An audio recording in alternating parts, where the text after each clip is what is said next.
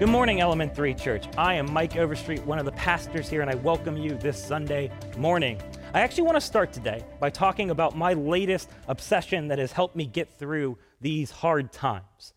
It's this documentary series that just came out about Michael Jordan called The Last Dance, and y'all, if you have not been watching this, you need to get on it. I am just addicted. More than anything, though, it's just gotten the NBA back on my brain in this desert and wilderness without sports.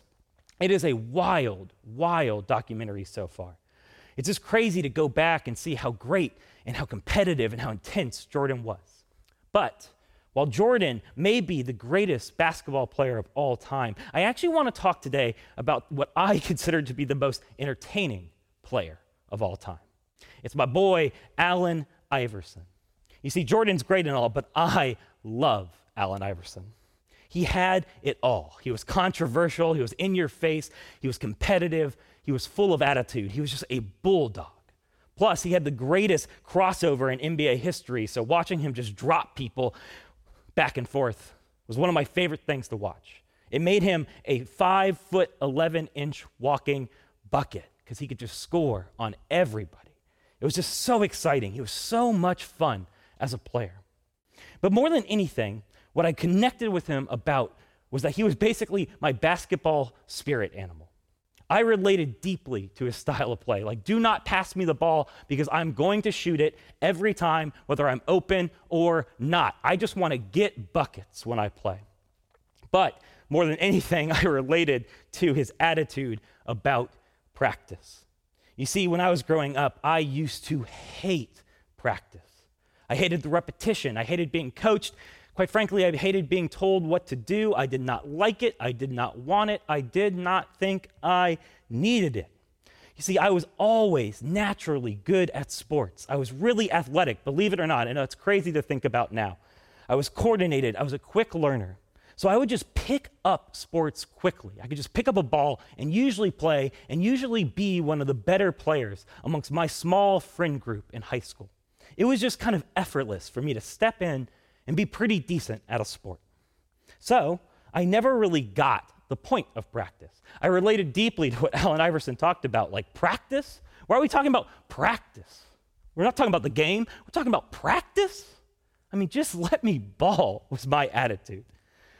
And I held that attitude until I went off to college at the University of Florida, Go Gators, and learned the hard way that I was the definition of a medium-sized fish in a very small pond. You see, the University of Florida has a ton of people come through its doors who played sports at high levels in high school but don't pursue them at the collegiate level because they choose to pursue academics as their focus instead. In other words, what that means practically is that UF had many kids who could have played at the collegiate level, chose not to, and now get their competitive kicks at the pickup courts on campus with all of us normal people. So I arrived with a lot of ego and not realized that I was about to learn a lot of lessons in humility because, quite frankly, I got humiliated more than once. I still remember the first time I got blocked off the backboard. I was coming up, I was being kind of lazy because I was used to just being faster than anyone else. Go up for that soft layup, and then out of nowhere, bam!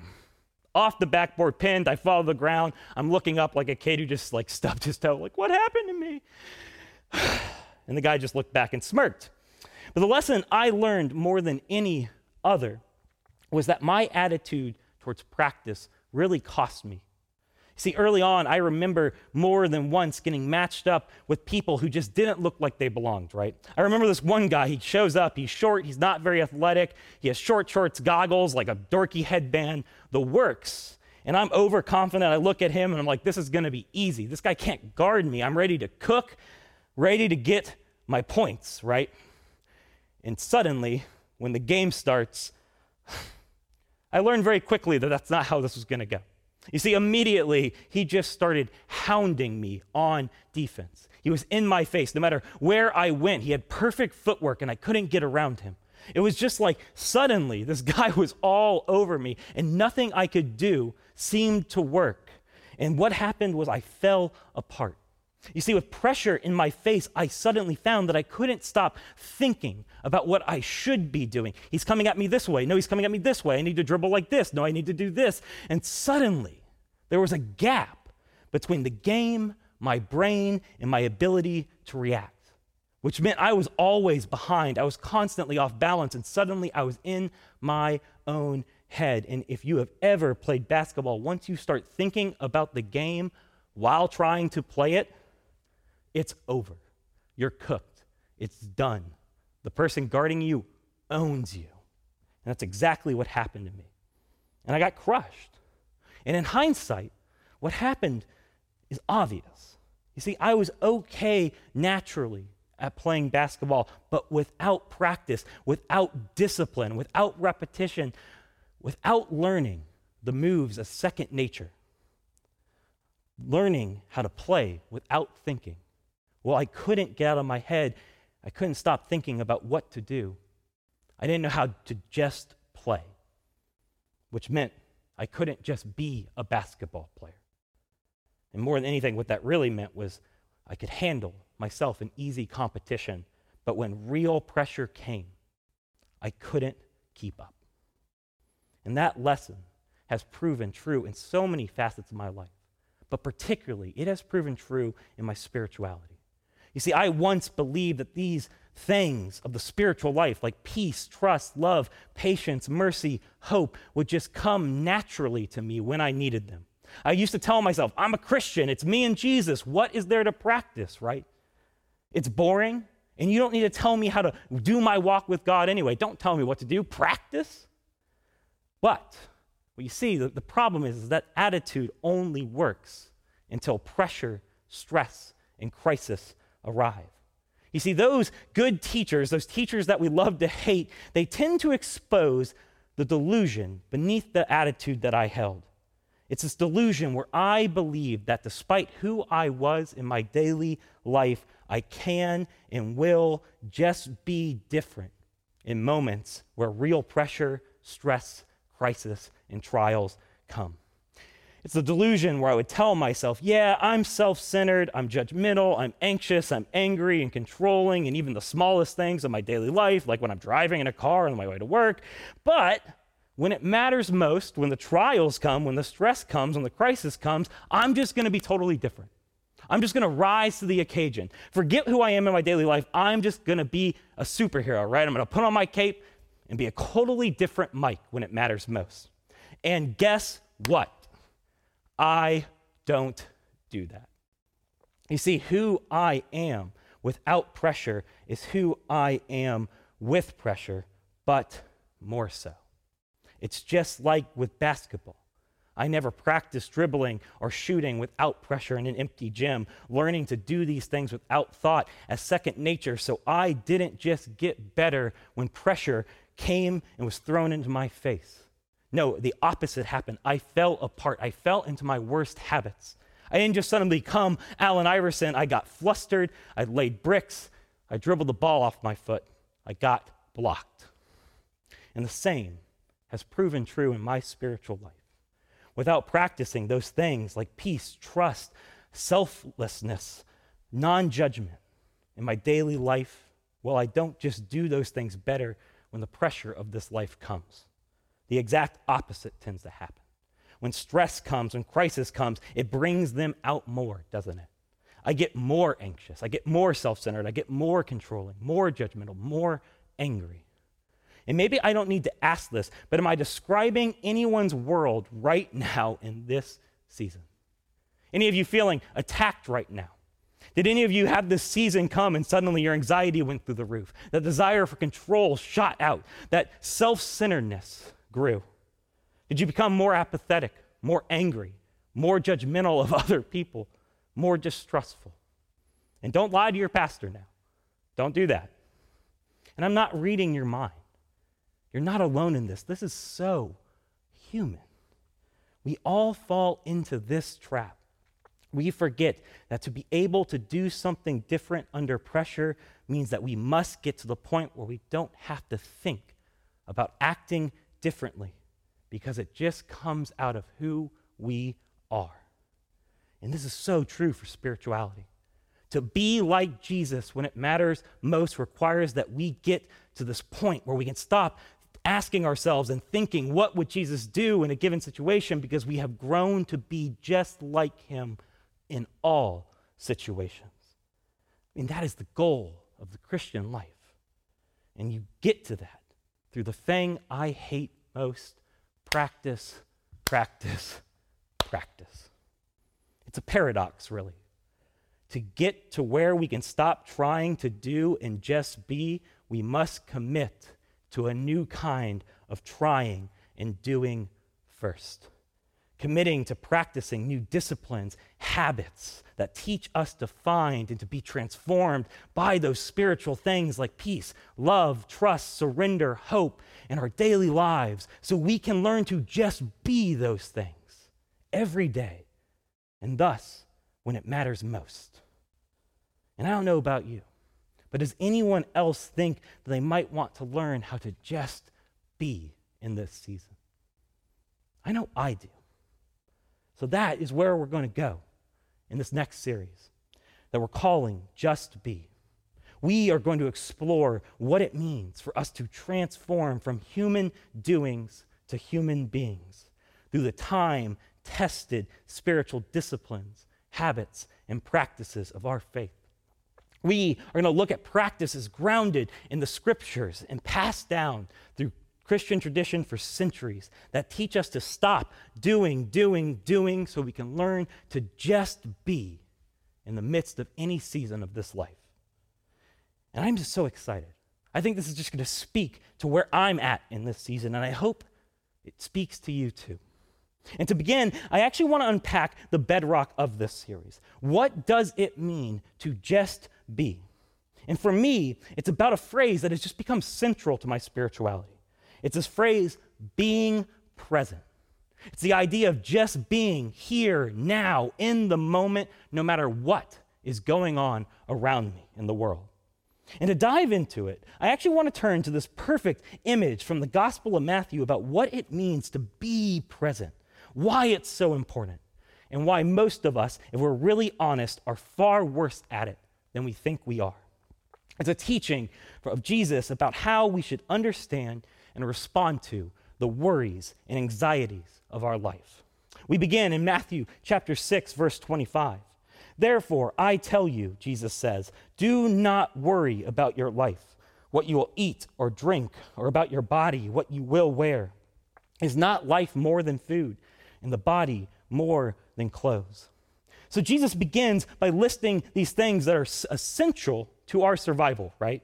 Food, drink, clothes, the things that keep our body alive, that keep us alive. And then he tells us not to worry about them. At which point I'm like, right, Jesus.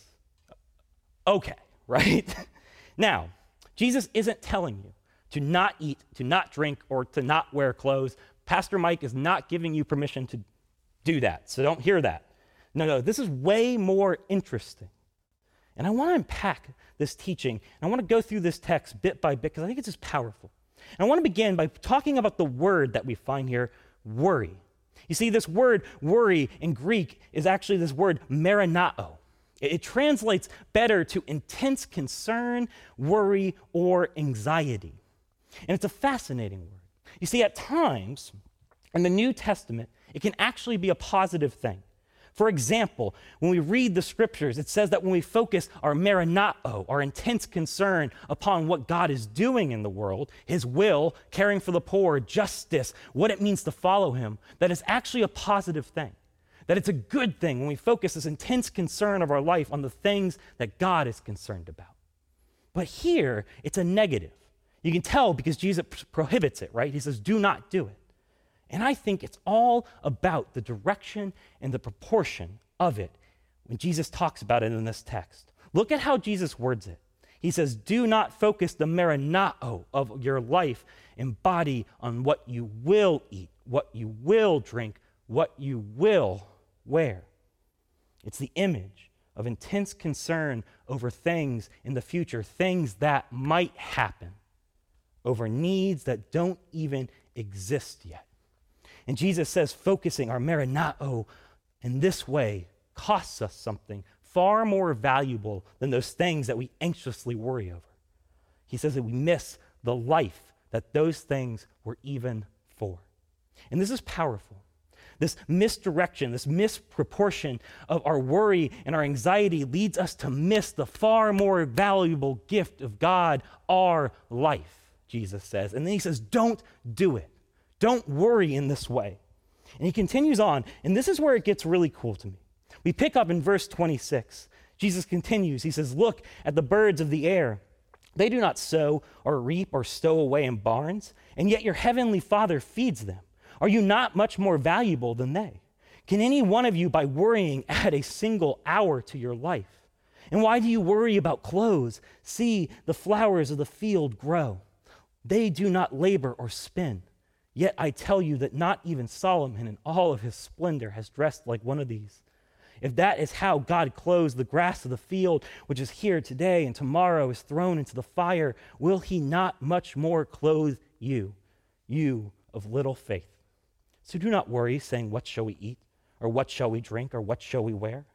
For the pagans, the non-believers run after these things, and your heavenly Father knows that you need them. But seek first his kingdom and his righteousness, and all these things will be given to you as well. Therefore, do not worry about tomorrow, for tomorrow will have worries of its own.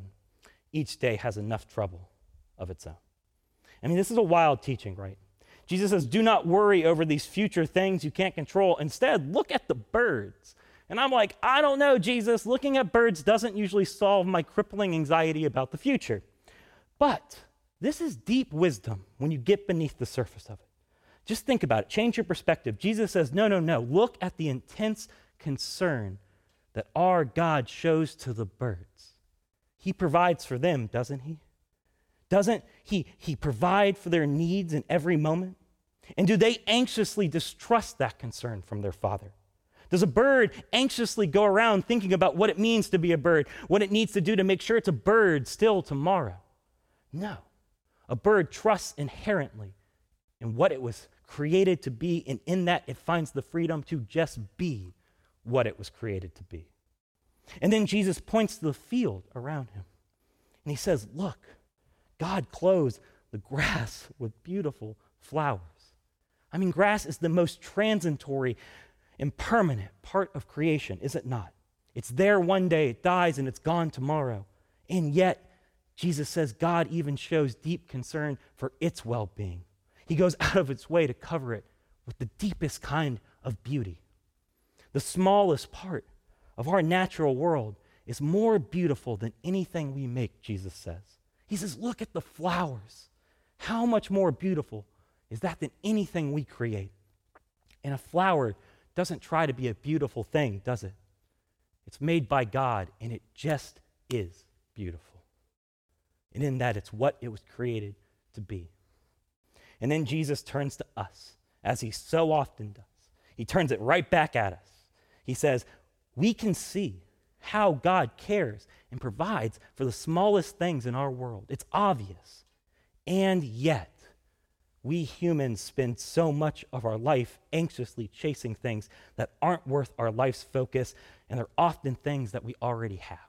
If you are focused on this moment, if you are truly here in the present moment, you would realize we aren't naked, we aren't hungry, we're not dead right now. But we still misdirect our concern onto the future, worrying over every little thing we tell ourselves might not be there tomorrow if we don't control every little thing today. And to that, Jesus says, you of little faith. We clearly have a good, trustworthy, generous God, and yet we distrust in this pursuit of anxious control. And he says, stop it. You can't worry away all of life's troubles or worry another day onto the length of your life. It doesn't help you. Just stop it. And he prohibits it because I think it does cost us something. It may not help us, but it certainly costs us. Just think about it. In that internal posture, Jesus says we end up missing the two most precious gifts that God has already provided us, our life and his kingdom. We miss the present moments of our life as we think backwards and we look forward. And in that, we miss God's kingdom right in front of us. We lose our ability to see and discern his will and his righteousness in a given moment, and thus we can't take part in where he's working. We just miss it. And y'all, I think this nails it. I believe that most of us, myself more than probably most, are far less present than we think we are. See, I realized a couple years ago that when it comes down to it, I lived my life with a gap between me and the present moment. A gap defined by a list of should be's, ought to be's, has to be's, must be's. Things in my life should be this way. I should have a better job. I should have more money. I should have more friends. I ought to be more successful, more recognized, more loved.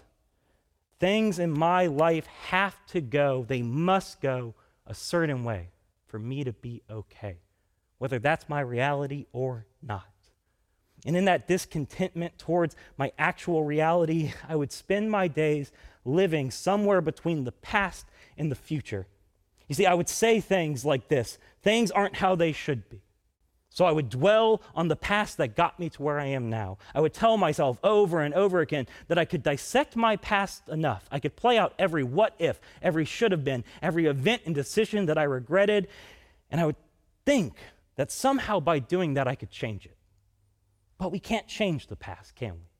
We can only accept it and be changed by it in how we live in the present. And when I wasn't in the past, I was obsessed with the future.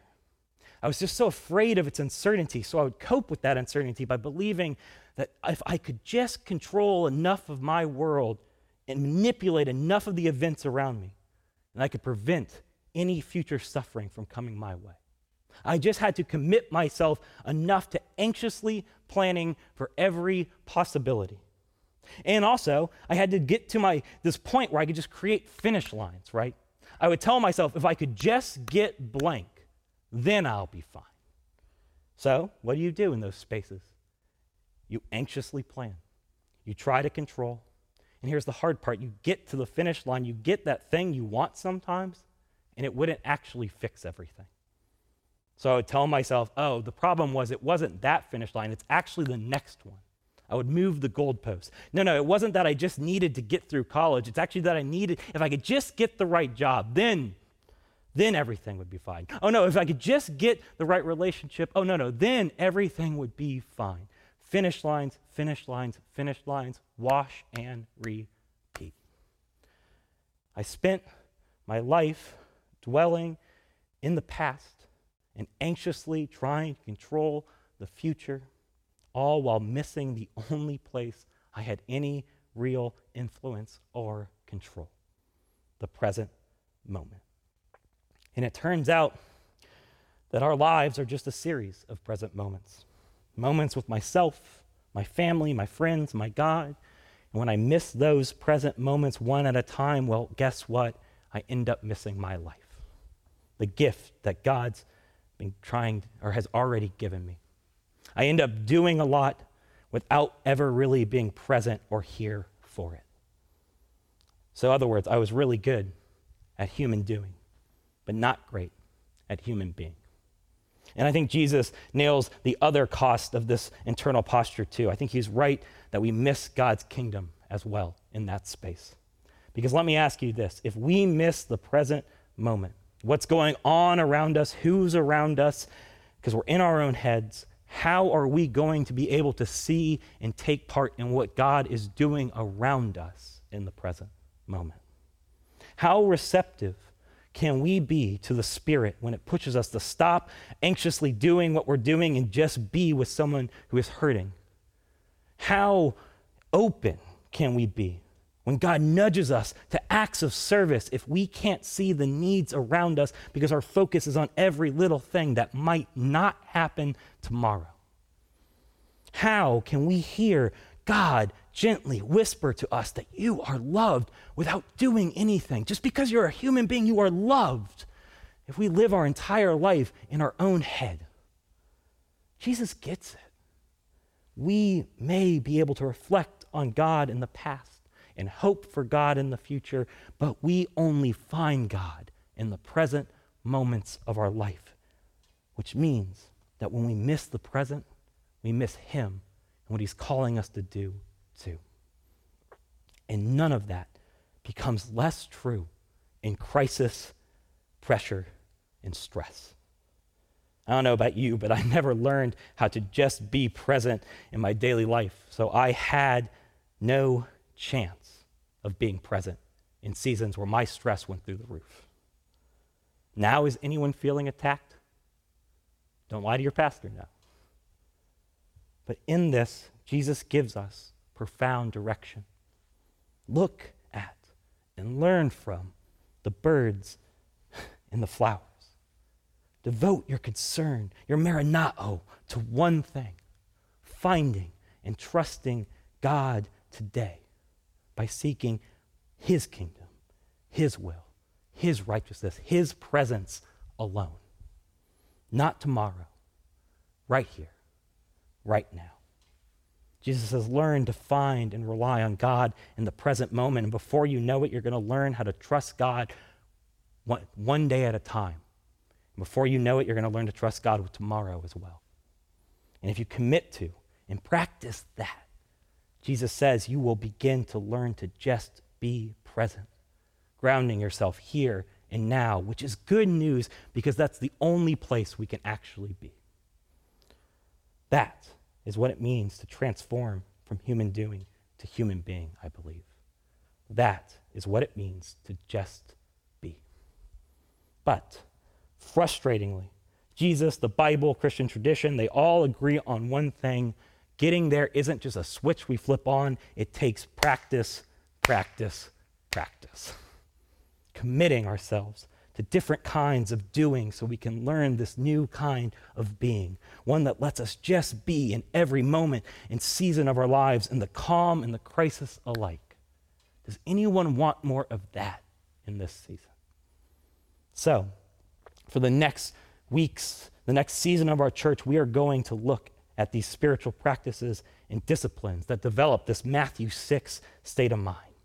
Practices and disciplines that teach us to just be centered in the midst of chaos, to just be peace in the midst of our fears, to just be trust in the midst of our doubts, to just be content in the midst of our struggles, to just be hope in the midst of our grief and despair.